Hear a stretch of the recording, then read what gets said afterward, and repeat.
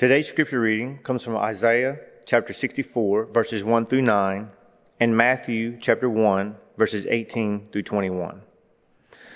Oh, that you would tear open the heavens and come down, so that the mountains would quake at your presence, as when fire kindles brushwood, and the fire causes water to boil, to make your name known to your adversaries, so that the nations might tremble at your presence.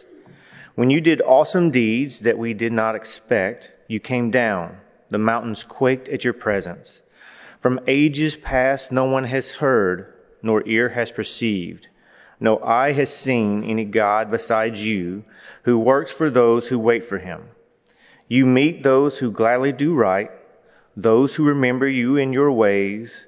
But you were angry, and we sinned. Because you hid yourself, we transgressed. We have all become like one who is unclean, and all our righteous deeds are like a filthy cloth.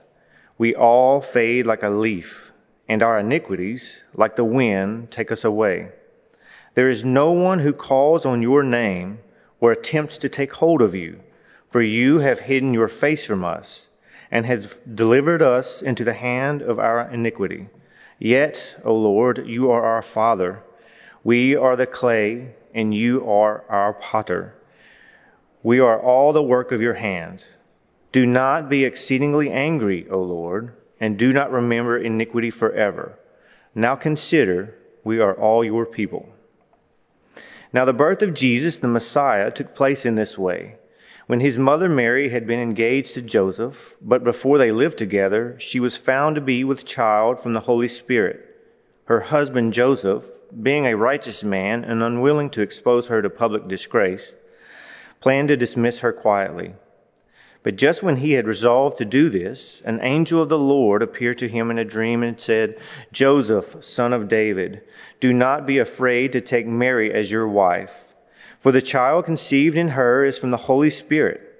She will bear a son, and you are to name him Jesus, for he will save his people from their sins. This is the word of God for the people of God. Thanks be to God.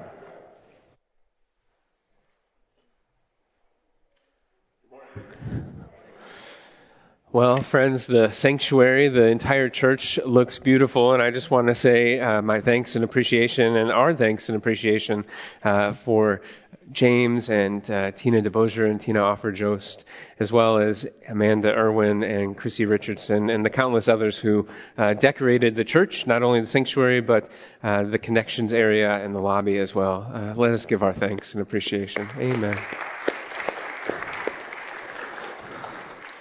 I think I'm correct in saying that James had said that there's at least 100 boxes in each tree, so we know who we can go and call to wrap our Christmas packages, right? Because they look beautiful.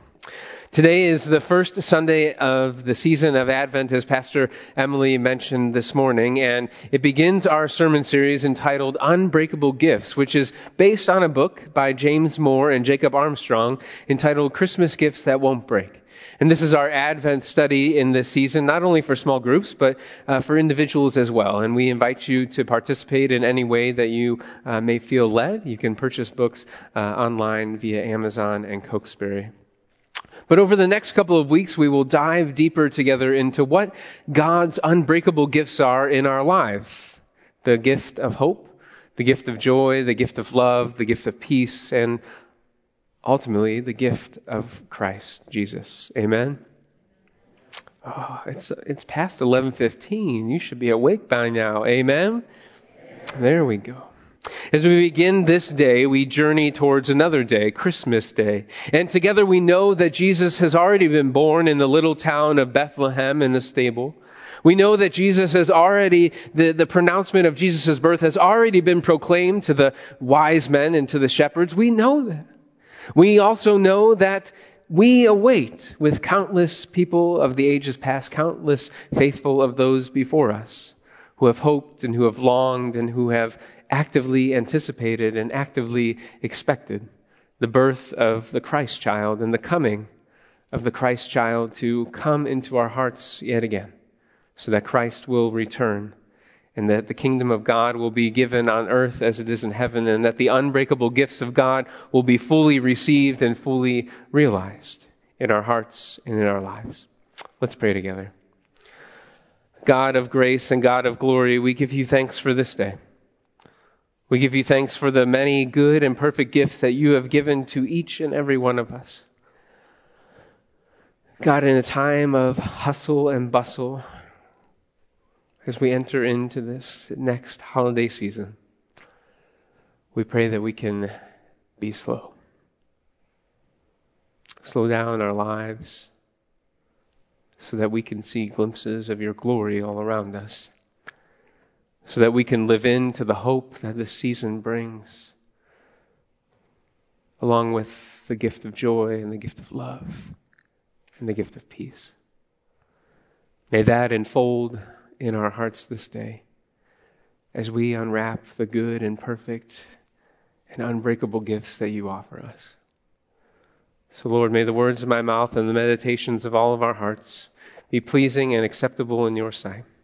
God, you are our rock and our Redeemer. And all of God's people said, Amen. Amen. According to the National Retail Federation, consumers, us, are projected to spend about $850 billion this holiday season. And as individuals, that averages out to be about $998.73. Are you close to that so far? I'm not, by the way. Whether you did your shopping at home while you ate another slice of pumpkin or apple pie, or maybe you were like one of those folks, I call them the crazies, because I'm one of them as well, who ventured out on Black Friday to get all those steals and deals. We together are longing for something in this holiday season, longing for something. And frankly, we don't even know what we're longing for. But by going to the store and buying those gifts, we're longing for that. Maybe we're longing for the Christmases of old, the traditional good family Christmases. And friends, what we have in front of us, it's not the traditional good old family Christmases that we remember from the past. What we have in front of us is what we see and what we get, and maybe we're not happy with it. We long for something else. We long for something more. Is that all that there is? There must be more. And when we long for something more, when we long for something else than what we see and what we get, then we long for something that is not in front of us, and especially for those who are suffering, those who are hurting, those who are mourning, those whose hearts are broken. When we long for something else, we long for something beyond the simple, outside of the norm and the status quo, and we long for hope. Amen? I've always found it quite perplexing that a day of Thanksgiving, a day when we're giving thanks, a day when we are supposed to be filled with gratitude, and we are, that it's followed by a day that is the embodiment of consumerism, Black Friday. And you see, for me, I always wanted to live into that nostalgic feeling. And so I did that this past week. We come too focused on giving gifts that are tangible and flimsy and finite and breakable. And we go to the store time and time again, all in search of that perfect gift in order to make this Christmas the best one yet. Trying to make that Christmas day, that Christmas morning, that Christmas Eve perfect. Trying to do that in the midst of an imperfect year, or for many of us, in the midst of an imperfect couple of years. So we go out and we search because we're longing for something more, longing for something of the old Christmases, that ones that we used to know. In full transparency, I already told you I'm one of those crazies that went out on Black Friday and went shopping. But for me, I wanted to gain a sense of nostalgia for the Christmases of the past. I wanted to gain that because, you see, every Thanksgiving we would gather at my aunt's house and we would eat turkey and green bean casserole and mashed potatoes in mass quantities. And then we would clear off the kitchen table. And then we would gather around it yet again and put all of those Black Friday ads and go searching one after one and start making a list, a plan of attack. Who is going to go to this store and what item do they need to get and who was that gift going to be for and what time they needed to get at that store because the store opened at that particular time. We did that time after time after time, Thanksgiving after Thanksgiving after Thanksgiving, all in search of trying to make that Christmas the best one yet. It was always quite thrilling for me as a 10-year-old to stay up well past your bedtime and to even awake before the moon had went down and the rooster even crowed. The first stop for me and one of my aunts was always the local J.C. Penney store because for those first 5 years, from 2000 to 2005, they gave out free Disney snow globes. And those were plastered all over the television ads and all over the J.C. Penney catalogs. There were 3 of them. One was Tigger, one was Lucky, which was one of the 101 Dalmatians, and another one was a Pooh and Piglet snow globe. So we ventured out that Black Friday at 3 o'clock in the morning. And as my aunt and I arrived at the store, folks had already begun lining up outside. And as we parked the car and began walking in, folks were already lining up around the building. And as 5 o'clock struck on the bell tower outside of the mall, the store attendant opened the doors, unlocked, and people pushed their way in to JCPenney. My aunt grabbed my arm and she said, "Run." So we ran down the middle aisle of the hallway of the store, and there they were on a table, neatly packaged, green and red and blue little packages, and inside were the well sought after snow globes. The store attendant handed me a green box. Which snow globe was I going to get? I wanted that Dalmatian, that Lucky, that 101 Dalmatian, but I knew, and I was 10 years old, right? I didn't have any money to pay for a gift. I knew that I could give my mom this Pooh snow globe. So I kind of wanted both of them. We won't tell you which one I wanted more, but nonetheless. Finally, it was our turn, and we received that snow globe, and I placed it in my bag, and my aunt grabbed my arm again, and what did she say? Run! She said, run. And so we ran to store after store after store, all in search of that perfect gift for those people that were on our list. And there, finally, 2 hours later, we went to the benches that were outside of a less popular store on Black Friday, and that's the Model Train store. They don't have any good sales on Black Friday, but, nonetheless. So we sat outside those benches, and I distanced myself a little bit from the rest of my family, and I just wanted to see what snow globe I got. And so I opened the bag, and I took that flimsy piece of glitter tape off of it, and I opened the box, and there was the styrofoam, and the styrofoam had a crease in it, and so I opened it, and bam, I got hit by a crowd of people who were running on their way to the next deal. And there it was, right in front of me. A Pooh and Piglet snow globe and styrofoam and a box that was empty and the flimsy paper all tumbling before me. And there it went. I thought for a moment that was the perfect gift I could give my mom. I don't have any money, so that would be the perfect gift. But there it was, sitting right in front of me in a residual puddle. A puddle of water, a puddle of glitter, glass shards, and the Pooh and Piglet snow globe. I was devastated. I picked up all those little glass shards and put them in the box, and then we set out to the car. I was crushed. Hours of standing in line in the cold. It was Ohio. It felt like negative 32 after you stood outside for 3 hours. And there we walked back to that front door, and I was hoping that there was going to be one snow globe left on that table, but there was none. And I even asked my aunt, "Hey, what snow globe did you get? Maybe we could trade. I'll give you a broken one, right?" But no, she had a Tigger snow globe, and that was the one that she wanted, so she kept it, not wanting to barter with me. But as soon as I got home, I started to glue. I tried to put it back together, tried to put it in a snow globe shape yet again, but no matter the amount of super glue, I could not recreate this snow globe. And so I broke the rest of the pieces of glass off, and I put it in the styrofoam packaging so I could give that to my mom for Christmas. Where was the hope in the story of myself and the snow globe? There isn't any. It was broke right in front of me. There it laid in the residual puddle. There is no hope in the story of the snow globe. Much like the story that Derek read for us this morning, the passage from Isaiah about the Israelites.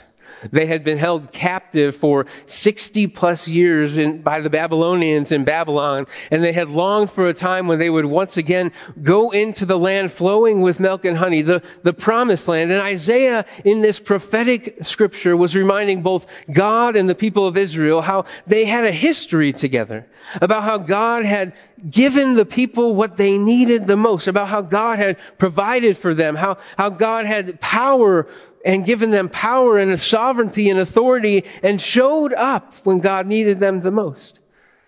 Isaiah and the Israelites aren't drawing back on their nostalgia as much as they are drawing back on the memories of the old, how God had shown up in the past, and how that could be a source for their future, a future with hope at God, at the leading of them. So too, Isaiah was reminding God about how God had provided for them in the past. God, so that you would open up the heavens and come down. Isaiah was reminding God about how God's people need to be led and how God's people need to be molded and made into what God wants them to be. In this reminder, God is alluding to the hope that we have in Christ Jesus. Not the hope that we try to recreate for ourselves or the hope that is temporal, but the hope that comes from Christ Jesus. That's good news, amen? As one commentary put it, hope is what is left when your worst fears have been realized and you're no longer optimistic about the future. Isaiah says what we are currently enduring in this present time is not the end-all be-all. Friends, that means that this is not all there is. In our times of wanting and waiting for something more than our present state, Isaiah says God is about to rip open the heavens and come down and save us. As the world says, this is it, God says, just wait. As the world may say, today is all there is, God says, no, have hope. There is a new day, a new dawn coming. Hope in its basic form is a feeling of expectation or a desire for something to happen. As many people came to know nearly 27 years ago in the film Shawshank Redemption. Have you seen that before? Okay. Yeah. Okay. Yeah. It's an increasing number every service. In the Shawshank Redemption, Red, Morgan Freeman's character, says this: hope is a dangerous thing. Hope can drive a person insane. That's what Red, Morgan Freeman, says to his friend Andy Dufresne when he's talking about hope. When Andy is talking about the hope that he has that'll get him through his time in prison, but as the time goes on throughout the movie, and I may ruin it for you, but you've had 27 years to watch it. After Red is finally paroled, Morgan Freeman, he goes out to the cornfield, the particular hayfield where Andy had told him to go, and finds that oak tree that Andy told him to find. And under that oak tree finds a rock, a volcanic rock that Andy told him to find. And underneath that volcanic rock, he finds a tin. And inside the tin is $5,000 and a note where Red is supposed to meet Andy. But also in that note, Andy writes, "Remember, Red, hope is a good thing, maybe the best of things, and no good thing ever dies."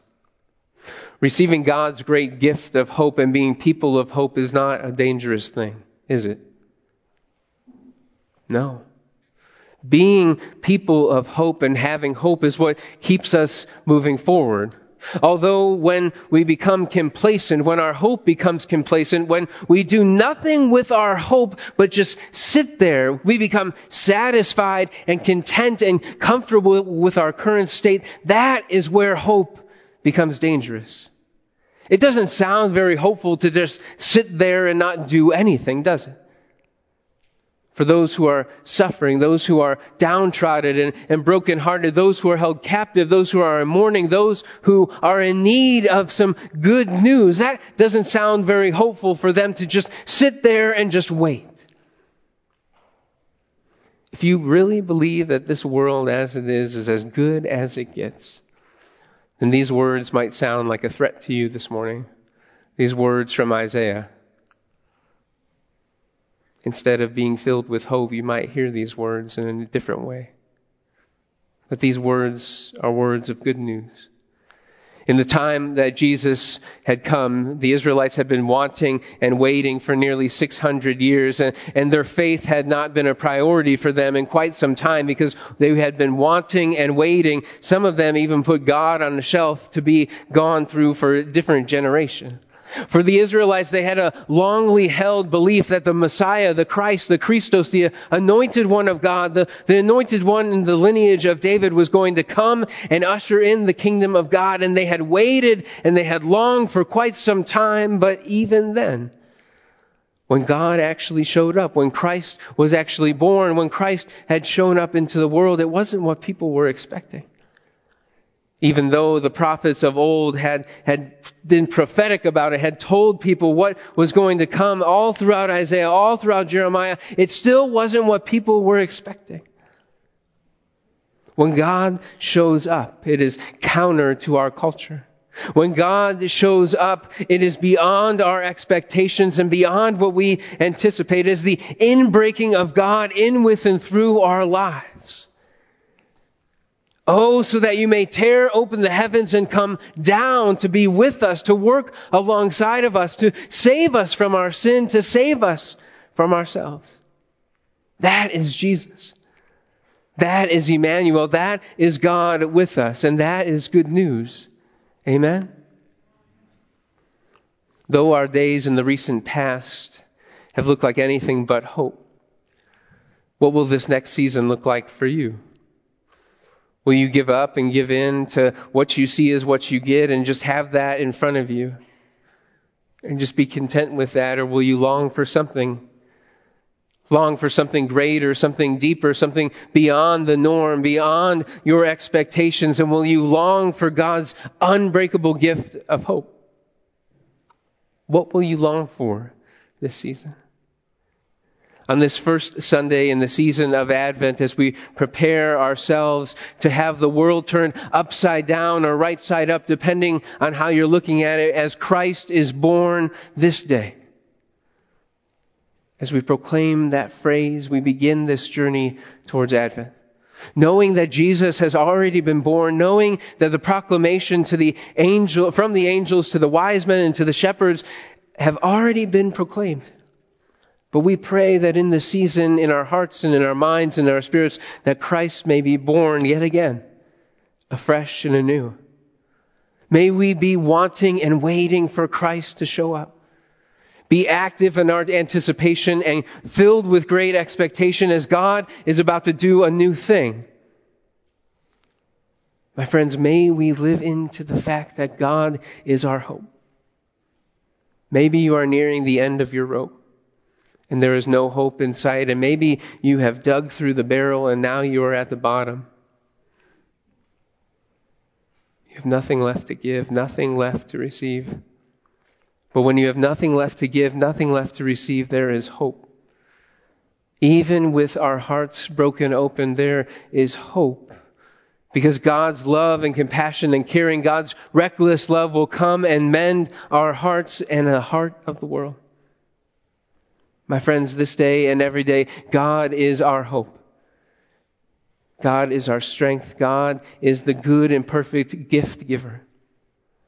As we long for days of previous Christmases, memories past, may we long for the hope of this Christmas to be different than on the rest. May we long for God's good and unbreakable gift of hope. Amen.